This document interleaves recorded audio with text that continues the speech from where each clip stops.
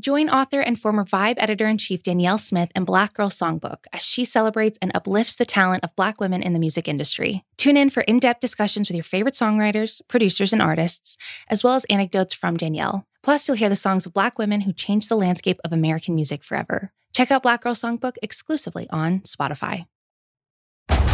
Kingdom of the Planet of the Apes has arrived in IMAX. What a wonderful day! This summer, one movie event will reign. It is our time. They stole my village. I know where they're taking your clan. Bend for your king. Never. Kingdom of the Planet of the Apes, now playing only in theaters. Rated PG-13. Some material may be inappropriate for children under 13. This episode is brought to you by Anytime Fitness. We're not all professional athletes, but we all have health goals. That's why Anytime Fitness gives you access to personalized plans and support from a coach. Plus, you can track your training, nutrition, and recovery progress with the Anytime Fitness app, just like the pros. With 24/7 access to more than 5,000 gyms worldwide, get more from your gym membership. Visit anytimefitness.com to try it for free today. Terms, conditions, restrictions all apply. See website for details.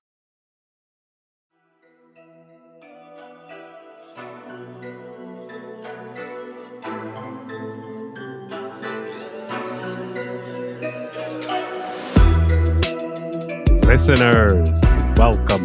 This is Sound Only. I'm Justin Charity. And I'm Mike Peters. We're your Sound Only co-hosts, reaching into our deepest, darkest mailbag to answer your questions about the recent and final Evangelion movie, Evangelion 3.0 plus 1.0, Thrice Upon a Time on Amazon Prime. On Amazon Prime. Okay, last week we did an episode about the Eva movie, true to the spirit of this podcast. We asked for listener questions. We got some good listener questions. Frankly, also in my real life, I had real life conversations with people about this movie. Got the wheels turning. Micah, how you feeling?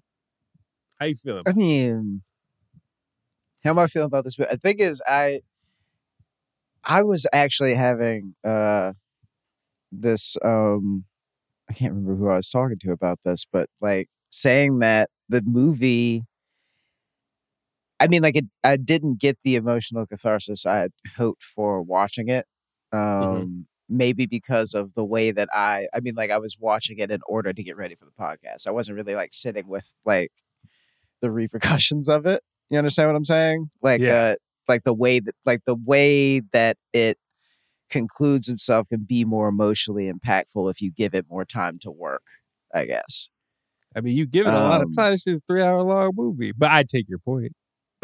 No, I mean, give it more time to work as in like being more present in like not like stripping back the layers of the movie as you're watching it so that you can explain the ending to other people versus like experiencing it for yourself. You get what I'm saying?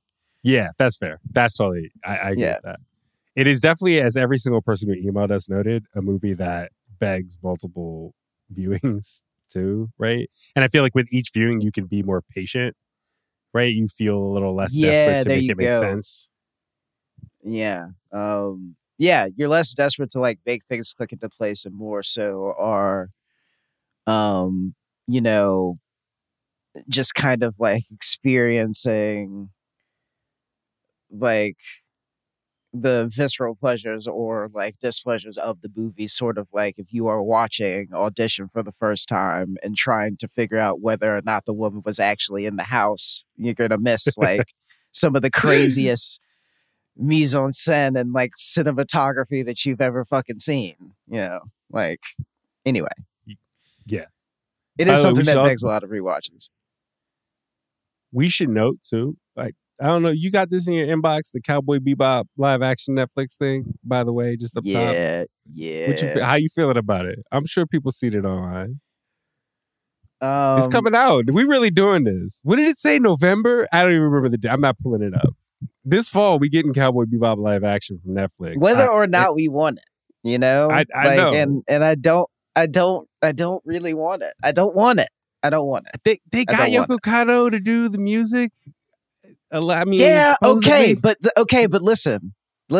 All right, you know, while you're saying that, of course they got Yoko Kanno to do the music. Mamoru Oshii was like christened the Ghost in the Shell remake that Scarlett Johansson was in because they probably broke him off with a lot of money. Thing is that like it's okay. All right. It's different.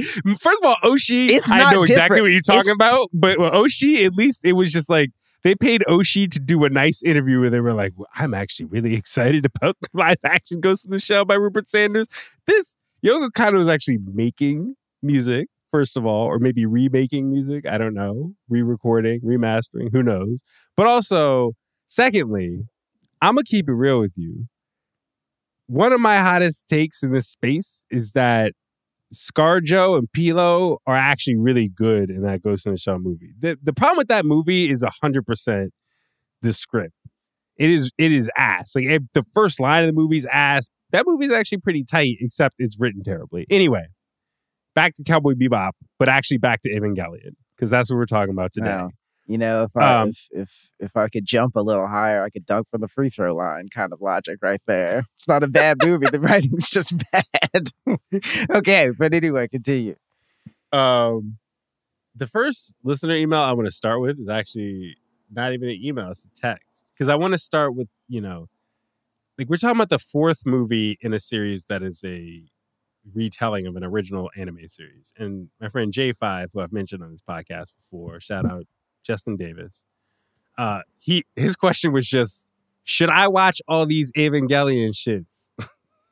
Parentheses, yes, I saw the TV show on Netflix 2 years ago, right? And I feel like that's a good general listener question, right? Of if you either haven't watched Evangelion at all, or maybe if you've watched the original series, but you're kind of late to the rebuild movies, right? Is it worth is it worth watching that first one and trying to catch up to all four movies in like a weekend or something like that? What do you think?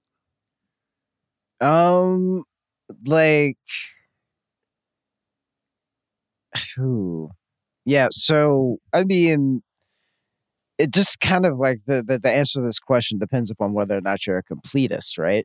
Like, because there are new things, like new, like dynamics, entirely new characters in the rebuild series, and it sort of like looks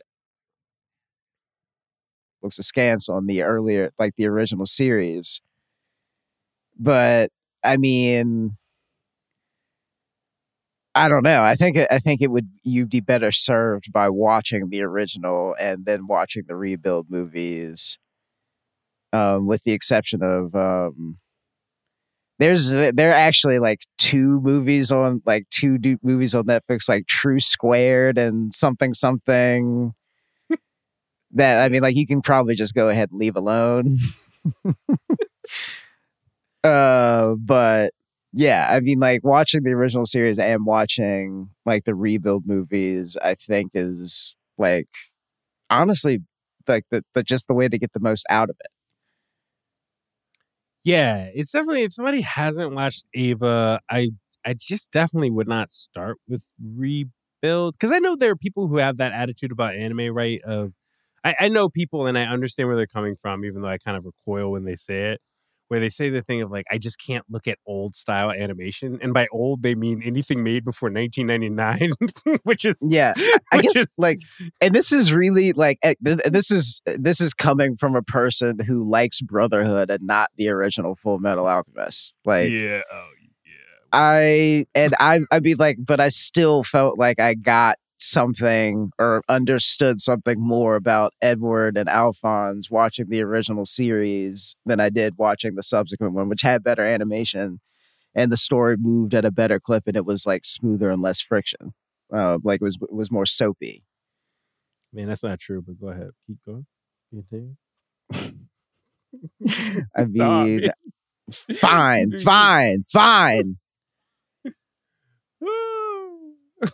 I mean, like, Yeah, listen, but- if you want to try it Okay. out, you want to try it out stale takes, and I don't get to argue. I'm gonna try it out stale takes, and you don't get to argue. But if somebody's watched Ava, especially, yeah, I don't know. I definitely think if you watched Ava, it's worth giving these movies a shot. It does feel kind of rough trying to binge them just because the first movie of the 4 Rebuild movies is so faithful to the original series.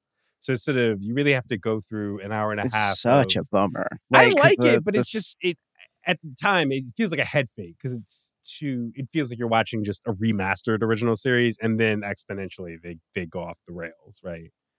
But if you watched it before, just know that when you watch the first movie, it's going to feel very familiar, and it's going to take till the second movie. It's going to take to the second half of the second movie for you to feel like you really doing something.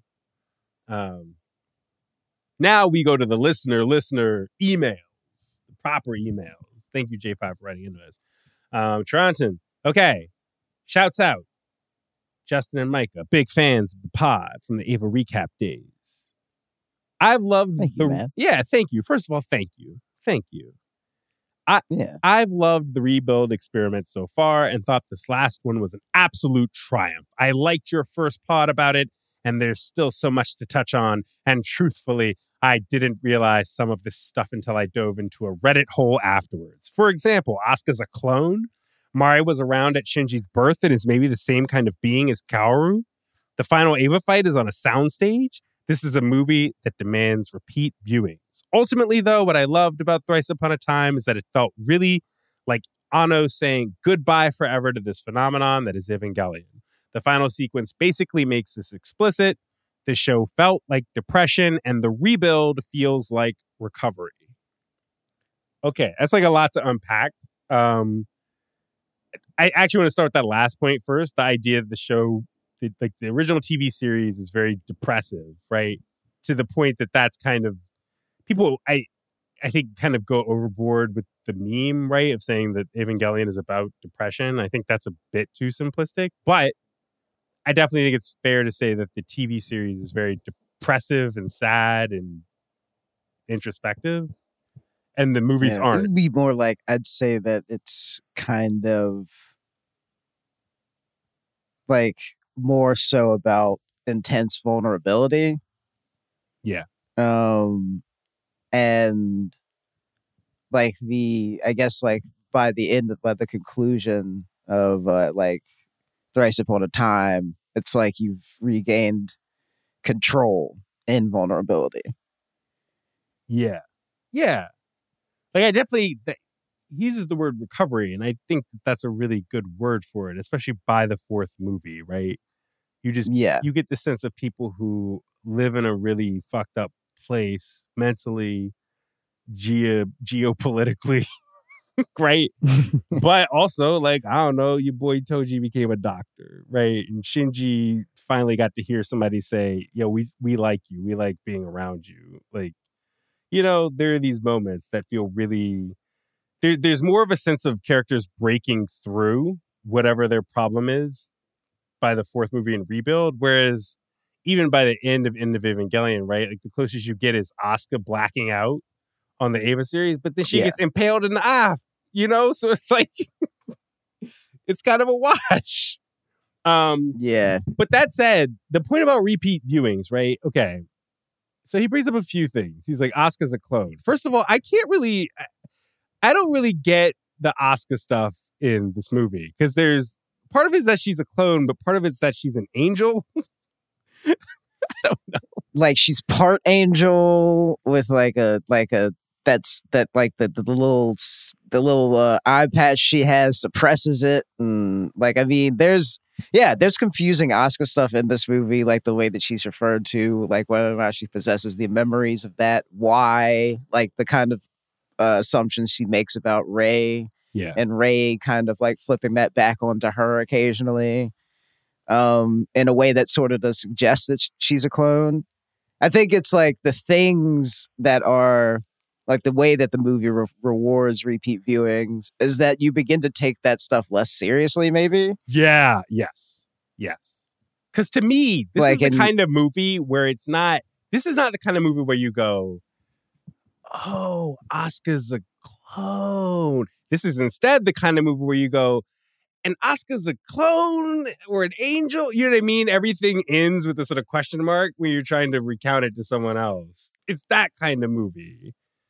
And I think you were very wise beyond your years to characterize this as a movie where, like, you have to really learn how to discern between how seriously you take certain overdeveloped elements of this movie and this rebuild series. Hold up now. I think that there was so much dead air because I think you might have accidentally paid me a compliment there. Shut up. We're no, but yeah. I think like the way that you kind of begin to like care less about like exactly what's happening as the AT fields are being broken down and rebuilt, and like the Ava 1 and Ava U-2 unit, whatever the hell it is that like Gendo's piloting, are mirroring each other's movements and why. It's more so just like, oh, I'm watching like this interpretive dance routine that takes me through different important set pieces in the show. Sort of like the same way that like, but instead of just having like Shinji sitting in like a wooden and metal desk chair on a stage, and then in a white expanse, and then on a train, and then all this other stuff like it is in the final couple of episodes in the original series, you get this sort of, like I said, crazily animated interpretive dance routine between two like city leveling robots. Yeah. And I also think that the fact that a lot of that stuff doesn't necessarily make strict sense, or that you'd have to think about it and rationalize it for a long time to make it make strict sense. To me, a really big difference between the original series and Rebuild is that the original series, Anno feels very devoted to the characters, and everything just feels like it's in service of making the characters feel painfully real and realized. Whereas I think with this fourth movie, I'm glad you said that. Like it kind of like is focused on making the characters feel like the center of the universe, and maybe the Rebuild series kind of like suggests that the world spins on outside of them. That, but it's also that, at least in the fourth movie, Anno sort of also seems to be more considerate of the fan perspective than ever, is kind of how I want to put it, right? Like the fact that there's just a lot of visual splendor, and like we're talking about the soundstage part, right? We're talking about the fight between Shinji and Gendo. To me, the whole logic of that fight is way more considerate of, okay, what is the visual language of this conflict that would most gratify the fan and sort of make sense to the fan who's followed these characters for a long time? It feels way more that than it feels like it is true to the emotional state of Gendo or Shinji in that moment. You know what I mean? And I think this is for better or worse, right? I think what people love about the original Eva is that the characters feel so real and they feel like the center of the universe. I kind of feel like the center of the universe by the second half of the fourth Rebuild movie. That's just me, though. That's just me, though. Let's go to the next question from Albinoverse. Eric. Shouts out, Eric. I haven't been on Twitter in a long Shouts out time. Eric Albinoverse. I'll do this one. Hey, Charity, Micah, I got two questions. One, I found myself very put off by Asuka and Kensuke's relationship in the Rebuild movies. Do you think Anno was just rearranging pieces and Asuka needed to be living somewhere in the story, or was he trying to make a more artful point with this relationship that I'm missing? It's almost an inversion of her inception with Kaji, as Kensuke borders on being asexual in comparison. Should we answer the first? Should I read both, or should we answer that first part first? Yeah, okay. Well, let me read the second one in an abridged sense, because it's basically Eric saying, I mean, like it's more Mari or less seemed the same. Yeah, Yeah, you pick it up. You take it. Because we should talk about Mari too when we answer this. Yeah. Second of all, the second question. Mari seems to have been crammed in the story simply to be a Shinji love interest that isn't a clone. My best guess is she serves as a symbol of vivacity of life, an embodiment of external circumstance plummeting into his world and knocking Shinji off his narcissistic self-loathing cycles. I feel if Anno was adding anything to the story, it was a more nuanced feelings on love. Rei and Asuka were both narcissistic projections after a point to Shinji. Mari was that surprising crush you feel within 3 days of getting to know someone before you can overthink it. All this being said, it would seem that Mari was written backwards if that's the case. Curious if you'd agree with any of that or have a smarter way of putting it. Okay. Asuka, Mari.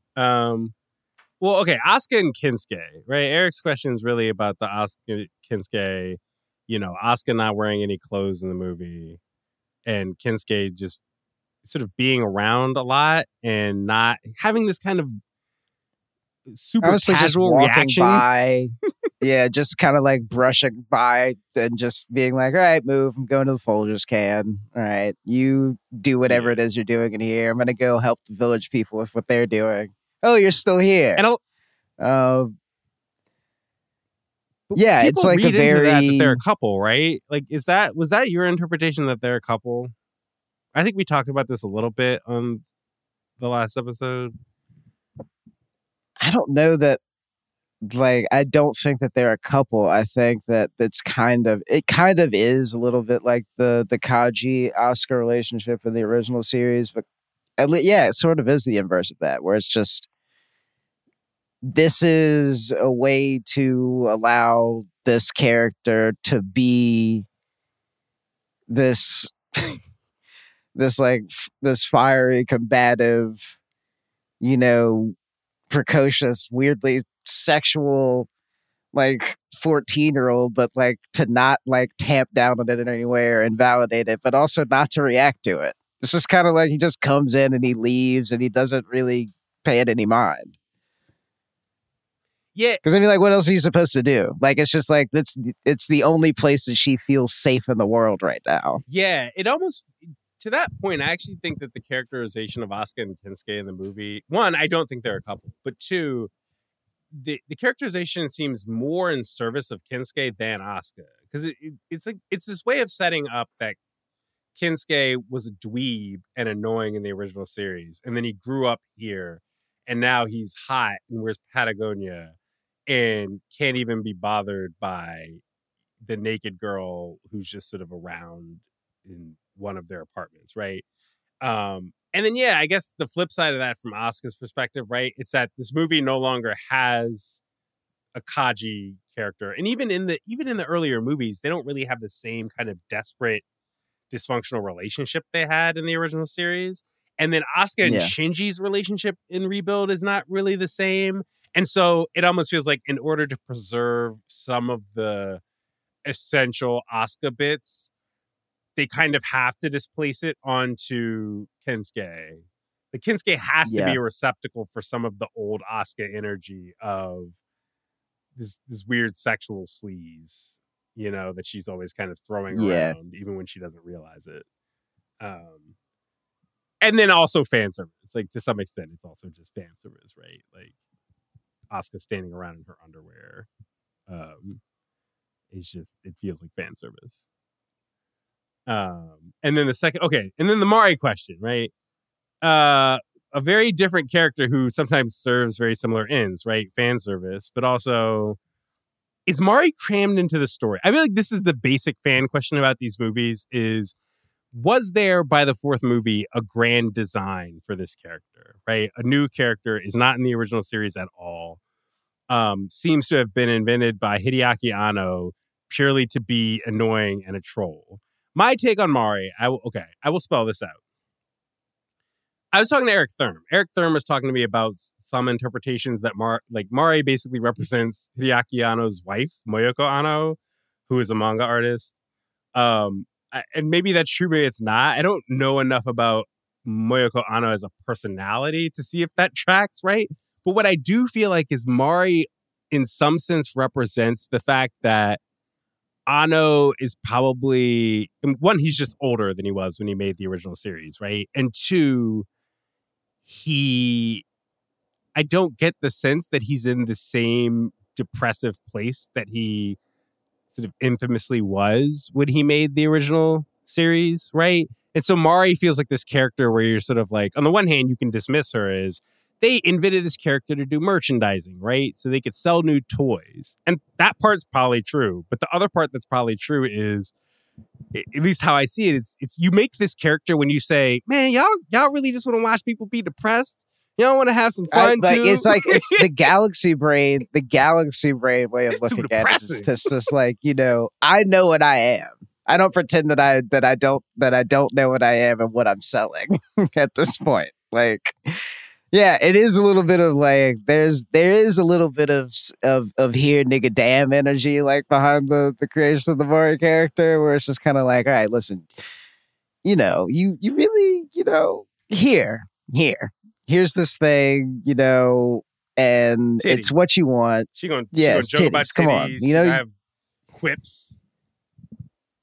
She's gonna have She gonna have quips. glasses that she can take off occasionally and make her like 20 times hotter. That all the things you want. Yes. But I do think that there is, in a weird cosmic brain sense, also a dose of maturity, even if it's a bit misfired, of Anno. Mm-hmm. I don't want to psychoanalyze the guy. I don't like that kind of criticism, but it does feel a bit like this is what happens when you get older and now you got some money and you reapproach the show and you go, damn, the original shit was depressing. Can we switch this up a bit? And then you add this comic relief. She's not even really comic relief, but she verges on it. You know what I mean? She's just so happy compared to... it was just like she just has lust for life. Yeah, it's just like nobody likes being alive in the original series. Yeah. And Mari's just kind of like, yo, I get to drive this busted robot with rotating Gatling gun arms. Hell yeah, brother. Hell yeah, brother. Yes. She exists to be a character who doesn't have real problems. That's my take. And yeah, I think there are other things you can read about her relationship with Shinji. We will talk about that more as we continue. And some of our questions are about the end of the movie. First, let's take a break. And yeah, we'll be back to talk more about Eva Thrice Upon a Time. This episode is brought to you by Cars.com. When you add your car to your garage on Cars.com, you'll unlock access to real-time insights into how much your car is worth. Plus, view its historical and projected value to decide when to sell. So when the time is right, you can secure an instant offer from a local dealership or sell it yourself on Cars.com. Start tracking your car's value with your garage on Cars.com. This episode is brought to you by Jiffy Lube. Cars can be a big investment, so it's important to take care of them. I once got a car that I started out with 25,000 miles on. I got it to over 200,000 miles because I took care of it. You know how you take care of a car? You take care of the maintenance, the oil, the brakes, all that stuff. And if you don't, you can have a car just completely fall apart. When your car needs maintenance, head to Jiffy Lube. They provide automotive excellence at speed. Get your oil change, brakes checked, tons of other multi-care services. It's all done by expertly trained technicians who actually care about taking care of you and your car. Jiffy Lube, car more. To find coupons and start an instant online estimate, visit jiffylube.com. This episode is brought to you by State Farm. You might say all kinds of stuff when things go wrong, but these are the words you really need to remember. Like a good neighbor, State Farm is there. They've got options to fit your unique insurance needs, meaning you can talk to your agent to choose the coverage you need, have coverage options to protect the things you value most, file a claim right on the State Farm mobile app, and even reach a real person when you need to talk to someone. Like a good neighbor, State Farm is there. Dan writes in, hi, Justin and Micah. What did you guys make of Mari's origins, explanation, or lack thereof? There was a dialogue scene with Fuyutsuki and Mari that I didn't quite understand. And there was a photo of her appearing when Yui and Gendo were younger. And it's implied she got them together. And how old is she? Is there a reason at the same time? You know, at the end, she seems to be the same age as Shinji, and they might be in a relationship. Every sentence in this email is a question, you know, ends in a question mark. And I respect that, Dan. You have a lot of questions about Mari. That's one of the annoying things about the Mari character is that even if I appreciate the sort of the energy, as Emily Yoshida put it on a conversation I was listening to with her recently, like she brings a troll energy. I do wish that there was a more. I can accept the ecstatic senselessness of this movie on a lot of levels, but the questions that I still have about Mari feel way more fundamental and basic than the questions I have about everything else. For instance, like when Dan writes, how old is she? Like, yes, I too leave the movie No with one the sense knows, of like, yeah. I have no idea what the age of this character is. You know, which age range of the different sets of characters. So the adults like Fuyutsuki, who's like the oldest character, right? And then, or like Gendo and Yui or Shinji. I have no sense. I don't know where to place her. The best, she's a pilot, so she should be the same age as Asuka. But now Asuka and Shinji have age. I don't know, man. Like, I don't know. The answer is I don't know. Yeah, and I mean, Fuyutsuki like, and her, she's like, and she's like talking to Fuyutsuki in the moment before he returns to the ooze. Towards the end of the movie, did you understand that exchange? Did you get that? I didn't. I didn't understand that. It's the line where he realized her last name is Iscariot, right? It's Mari Iscariot. Mm-hmm. And you get the way they talk, it's almost like it's positing that Fuyutsuki and Mari have a similar relationship to Fuyutsuki's relationship with Yui Ikari, but it doesn't really make sense and no one ever explains it that way. She's built out of innuendo. Her entire character is just innuendo. And employed in a really ambiguous direction. I will also note that what you just said of, Mari has this conversation with Fuyutsuki before Fuyutsuki, explodes into orange goo. They don't really give him that luxury in this movie, unlike End of Evangelion. In this movie, it's so funny. He has this conversation with Mari after the big battle in Nerve HQ, and then Mari leaves, and Fuyutsuki's just sort of standing in the dark. And they don't even, you know what I mean? Like, this is last scene in the movie is just like the oldest nigga in the game, the OG, just standing in a dark room, and then they just cut away from him, and that's it. Yeah, just hunched over, eyes sunken.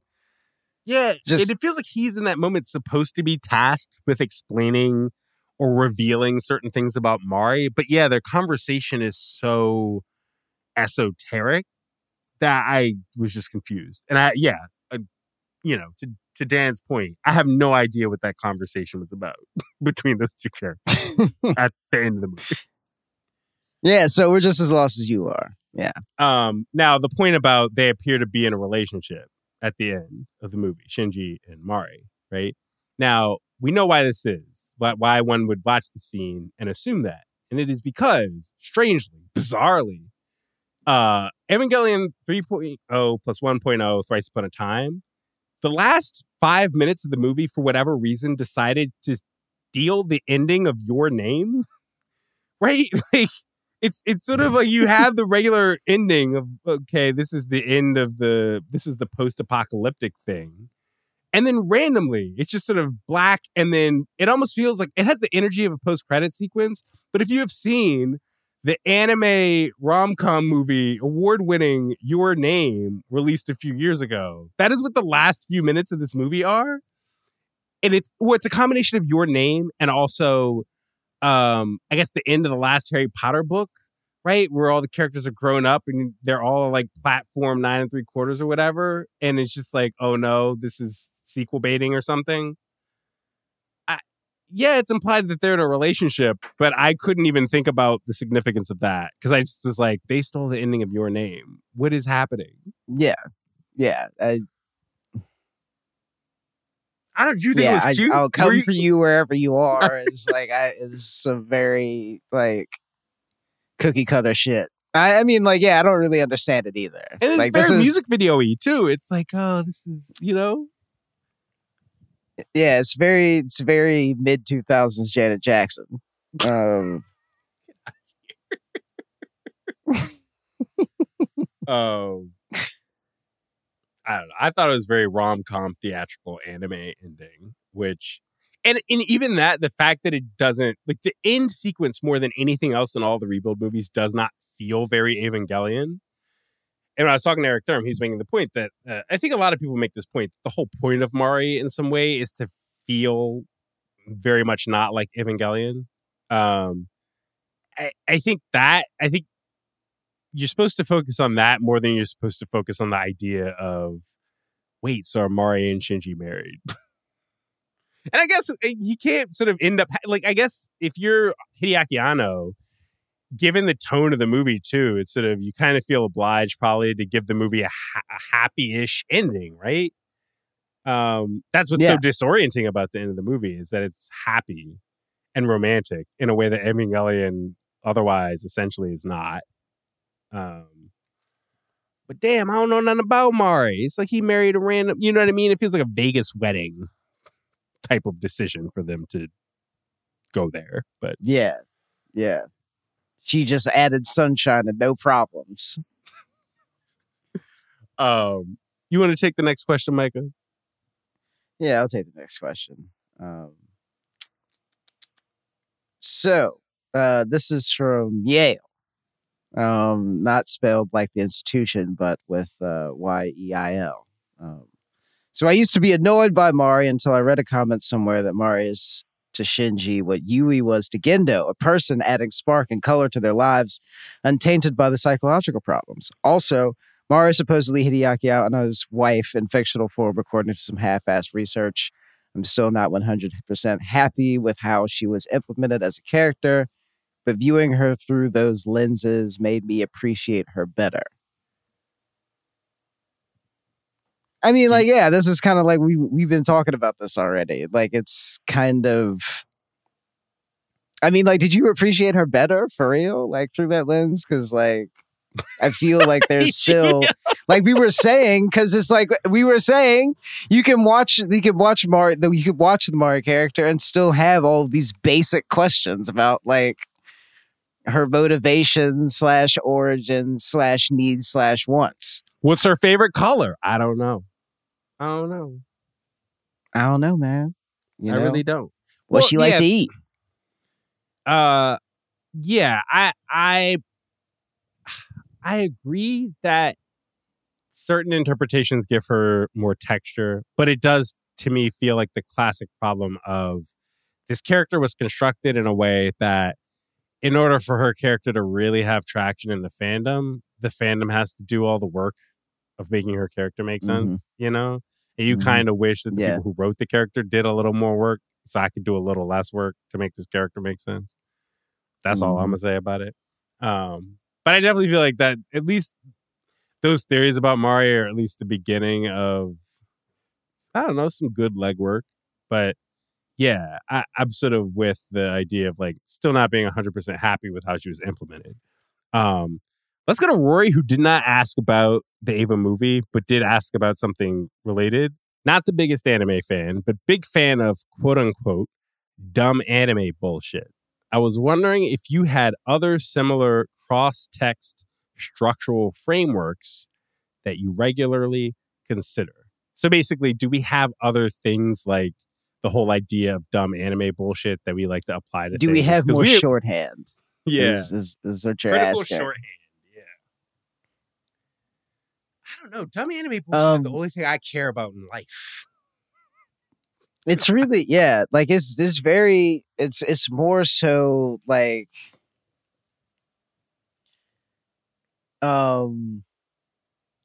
yeah, I don't know that I really have another one like that kind of functions in the same way, you know? It's like nothing that really like functions like a complete ethos like that does. Yeah. Dumb anime bullshit is like, yeah, dumb anime bullshit is practically a religion. Yeah, and it's good because it's one. I feel like it serves two purposes. One, it is a way to sort of tease that people should watch more anime than they do if they like certain kinds of non-anime things. But two, yeah, it's a way of getting at. I feel like a lot of culture negotiates this problem, right? Of like there isn't really just some one or two dimensional spectrum of lowbrow and highbrow, right? Some of the smartest shit you've ever seen can be really dumb in the spirit of dumb anime bullshit. And then you can watch something that's just dumb and for babies, but like in a way that's totally unrelated to the idea of dumb anime bullshit, right? Yeah. You know, I think as a critic, my only two ideas about anything ever are dumb anime bullshit and then comparing things to Paul Haggis's Crash. Like those are my only two moves. It's honestly like dumb. It's dumb anime bullshit, and honestly, it's I don't know. I feel like it's really like I know that you understand this phenomenon. Like when you used to be like primarily a music critic, and somebody who knows that you're a music critic asks you for music recommendations, and you have nothing, even though you're listening to music all the time and new stuff all the time, and there's stuff that you like, and there's stuff that like that you could explain if somebody like asked the right question, you could talk forever about whatever, right? But you like if you're prompted with it, you're just kind of like, I got no ideas. But honestly, in the course of taking like Drek seriously, I've also like recently come off with trail off television, which is like specifically stuff you put on at 11 p.m. to fall asleep to.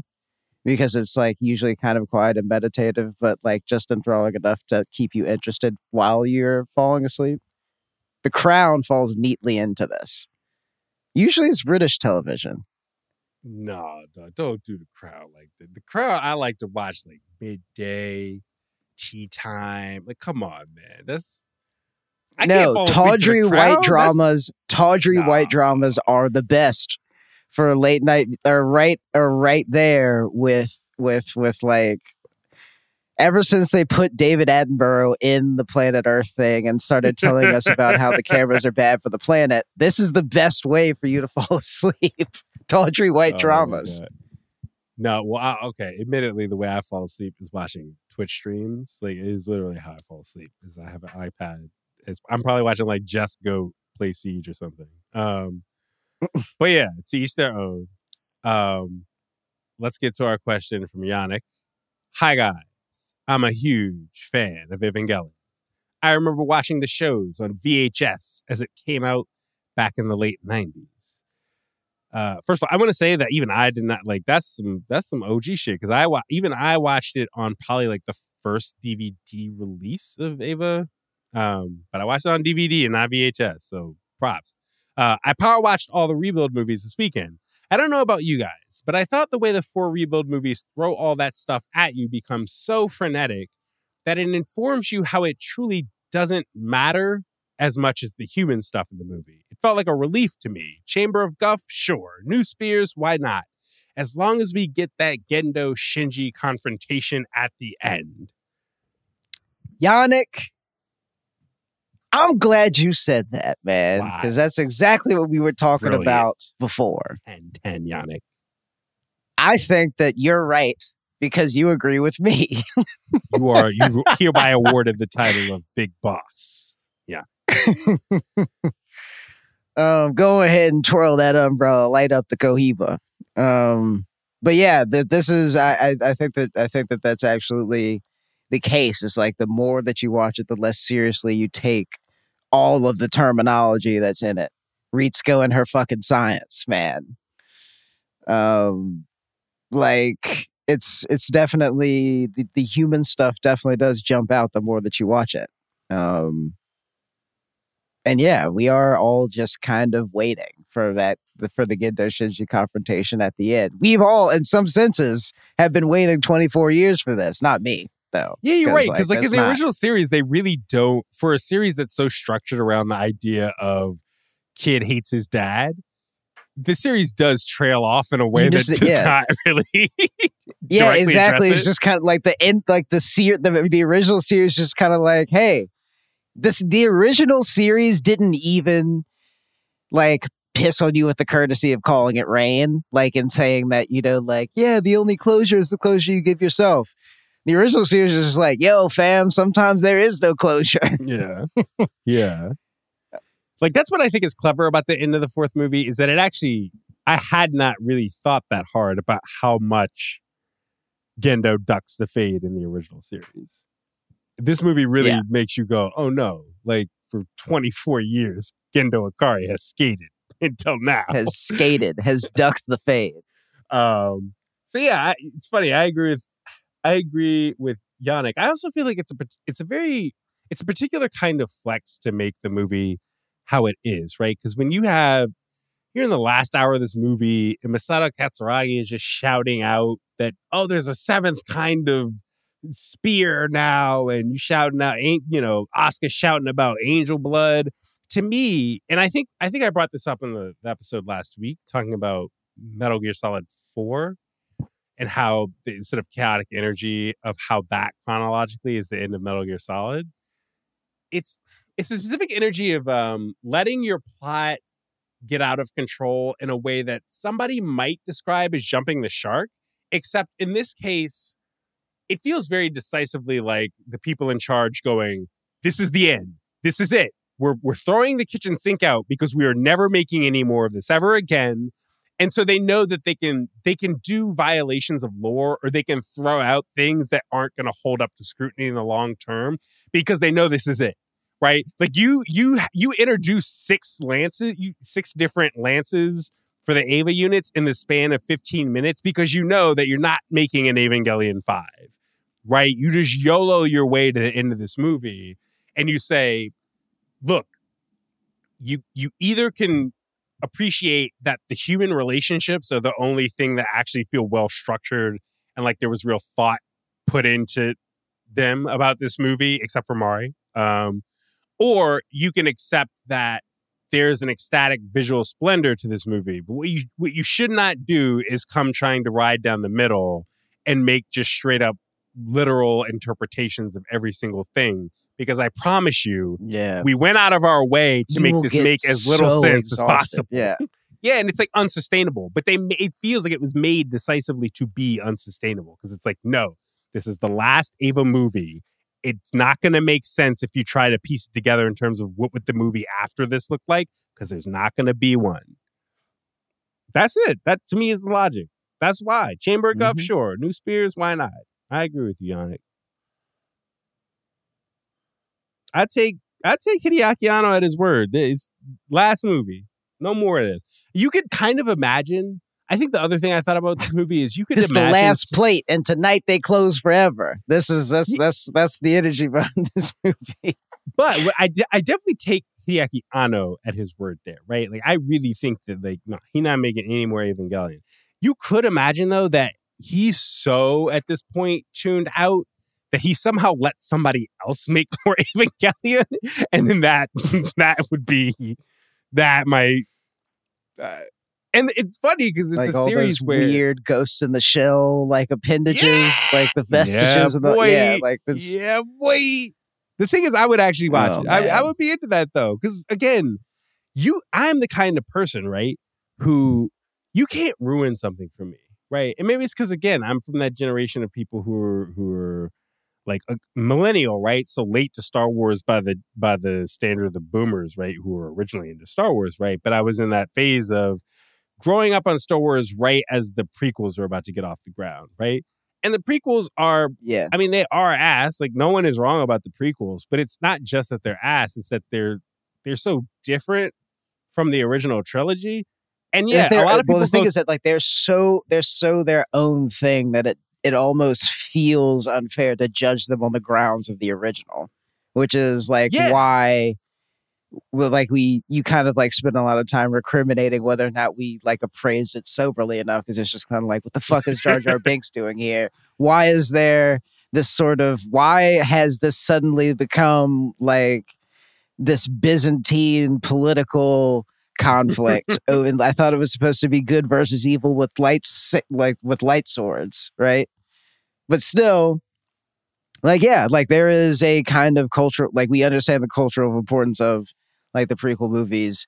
Like my second favorite scene in all the Star Wars movies is the part where the doors open up in the hangar in Naboo and Darth Maul steps out and takes his hood off, because it was just like, that's the coldest entrance that anybody's ever made. You said that's your second favorite? That's second favorite. And I mean, like, honestly, that and Kylo Ren smashing his helmet in the elevator trade back and forth, like as my two favorite scenes. Listen, all my favorite scenes are Natalie Portman being a senator and speaking to the Senate. I am not going to let my people die while we discuss our people's future in a committee. But yeah, it's you could both deduce that those movies are largely ass and not do the thing that it felt like when we were younger, our generation did, which is say, oh, this ruined Star Wars, right? Like, no, it didn't ruin the original trilogy. Like, you know what I mean? And that's the thing. I know on this podcast we talk a lot about the serialization of things. And I definitely don't want that for Evangelion, but it's also, Eva's not the kind of thing, even though it's a franchise that I love dearly. I'm not going to get mad if somebody who's not Hideaki Anno, like, again, I mean, God bless them, cross yourselves, right? But if somebody else took a stab at it, somebody who's like, I don't know, I wouldn't mind seeing a fresh perspective on it, but I do want Hideaki Anno in particular to be free from this series, because he made a really good Godzilla movie, in my opinion, and he has like a lot of, I don't know, I feel like he has a lot of ideas and a lot of ambition, and more than I want to see somebody else do a take on Evangelion, I just want to see him do a take on a lot of other stuff. And yeah, I don't know. I feel like we covered everything. I feel like these were, like, all the questions we got were basically, what the fuck is Mari? Right? I feel like we worked through that as best we can. Exactly. Even then, our answers aren't that deep. Where did she come from? What was that about? It's like our answers aren't that deep. And again, I feel like you could go down a Reddit hole, right? And you could sort of theorize more about Mayoko Anno, and you could theorize about, like, I don't know. The best I can say about her is that she, again, like Therm and Emily Yoshida have talked about this, like, yeah, the whole point of her character is to feel like she was imported from an entirely different universe with entirely different tone and principles to how it operates. And that on some meta level could be interesting, but she's also just written so badly. And I don't know. I just do not know this person. I've watched her in several movies, and I'm like, I don't know who you are, you know? Yeah. Yeah. But yeah, otherwise, I don't know. Evangelion Rebuild, you know, I don't know. I'll be thinking about it for years to come. I know we got Bebop coming out. Listeners should start emailing us about Cowboy Bebop, because we're going to try to do something about Cowboy Bebop in a like big picture sense. We're going to do some Cowboy Bebop stuff for sure. Yeah. Yeah. You mad apprehensive about Bebop? I'm tentative. Listen, I'm mad apprehensive because, I mean, like, I'm out there on record as saying that, like, I do not think that, like, you know, that animated, like, figures are placeholders for actual humans. Yeah, that's always turned out poorly. Like, I think is like until such a time as I get a good one, I'm going to be extremely apprehensive about it. I will say, I forgot my main apprehension about live action Cowboy Bebop, and it's been there from the moment they announced the cast. And it even in the promo images I saw now, right? You have Spike, you have Jet, you have Faye. My problem with this live action adaptation is that they're not really talking about how they're going to cast Ed or Ein. And which is very upsetting. Yeah, because it's like, are they just not going to have Ed and I? You know what I mean? I'm not liking the fact that I'm not getting clear communication about some of my favorite characters in bebop. You know, it's weird. It's weird that we have the images from, it's like we have actual like promotional images and we still don't know what Ed 9 look like or if they're even in the show. Listeners, email us about, no more questions about Evangelion. Email us about Cowboy Bebop or anything else you want us to talk about in the coming weeks. soundonlypod@gmail.com. Email me about my weird podcast cadence, my little Kaoru cadence that I do on the intro and the show, and whether you like it, whether you think it's weird. Talk to us about whether or not we should bring cold opens back and whatnot. Like talk to us, baby. It's me, baby. I'm Justin Charity, and I'm Micah Peters. Shouts out our producer, Stefan Henderson. We will see y'all next week.